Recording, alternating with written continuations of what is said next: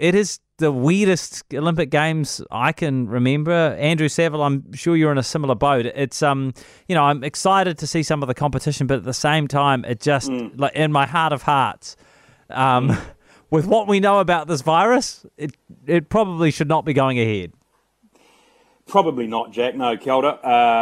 And you talk about once in a lifetime floods. You hope the Olympic Games, as we've seen in the last couple of days, this is only once in a lifetime, don't we? Yeah. It does feel deep down in the gut odd to be having these games when the 2020 Olympics. from a sporting point of view, just a sporting point of view, when so many other things have been canned in the last 18 months, and much smaller events, right? And then watching the opening ceremony without the crowds, and with each nation really limiting the amount of people who were marching, looked quite surreal. I thought some of the pageantry was good. Well, you've classy. always had a soft spot for pageantry.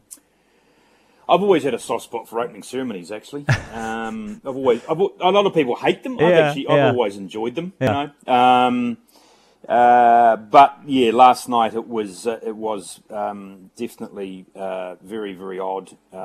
Never seen anything like that before. And yesterday I was watching a little bit of the rowing, and a thought crossed my mind, Jack, that rowing is a little different, but a lot of sports, sprinting, track and field, swimming, the crowd makes it. And you have a very unique crowd at a lot of Olympic Games, very colourful, very cosmopolitan, and we're just not going to have that this time, and it just takes away so much. Yeah.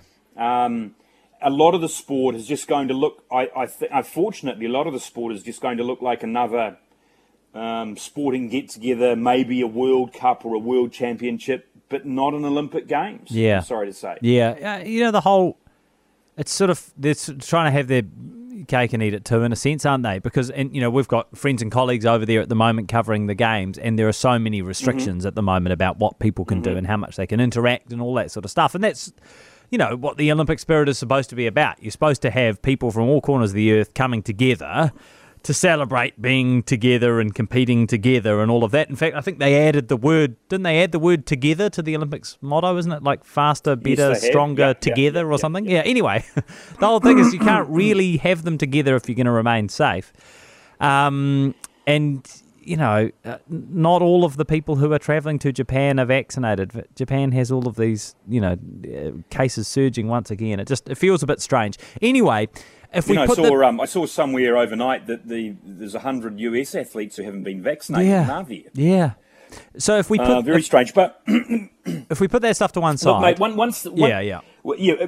you put that all to one side, and you're a competitor and you're on that start line, and whatever sport you're in, I would imagine yes, the crowd would help you, but a lot of these athletes shut that out anyway. It's more from a fan's point of view, a spectator's point of view, but. I would imagine, and I did really enjoy that All Whites game the other night. The fact that although there was no fans in the crowd, I enjoyed the bit of drama at the end and Chris Wood's goal. That was good to watch. And I would imagine the athletes who have prepared 5 years, not just 4, or tried to, for these various sporting disciplines, they will be focused on trying to win that gold medal. That's for sure. Yeah, absolutely. Is there a New Zealand athlete or anything, or team that you are particularly excited to see compete that you think is maybe flying under the radar or something?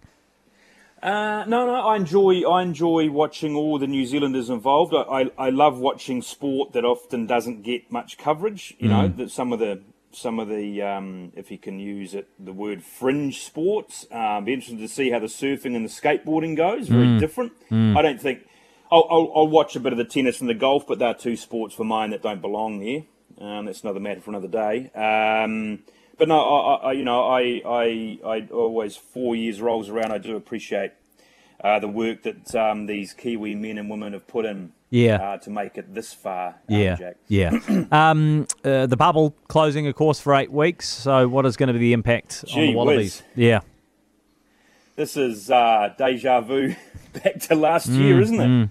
Where the All Blacks struggled to to get test matches, to host test matches. My understanding, Jack, is what is likely to happen is that the Wallabies will get here by next Friday. They will get in and possibly play 2 Bledisloe tests here, and then the All Blacks may well go to Australia for the 3rd game, probably in Perth, and then bide their time in Australia. And if Argentina gets in to Australia, they'll play a couple of matches against the Argentinians and hope that the 8-week window or the 8-week pause then ends and they can come home and possibly play South Africa. But so many balls in the air. It's a day-to-day sort of scenario and situation for the All Blacks, Wallabies, Argentinians and South Africa. The other big key point here, Jack, is that Argentina and South Africa were supposed to come into Sydney to go into MIQ, the Rugby Championship. Yeah. Well, that's not going to happen now, is it? No.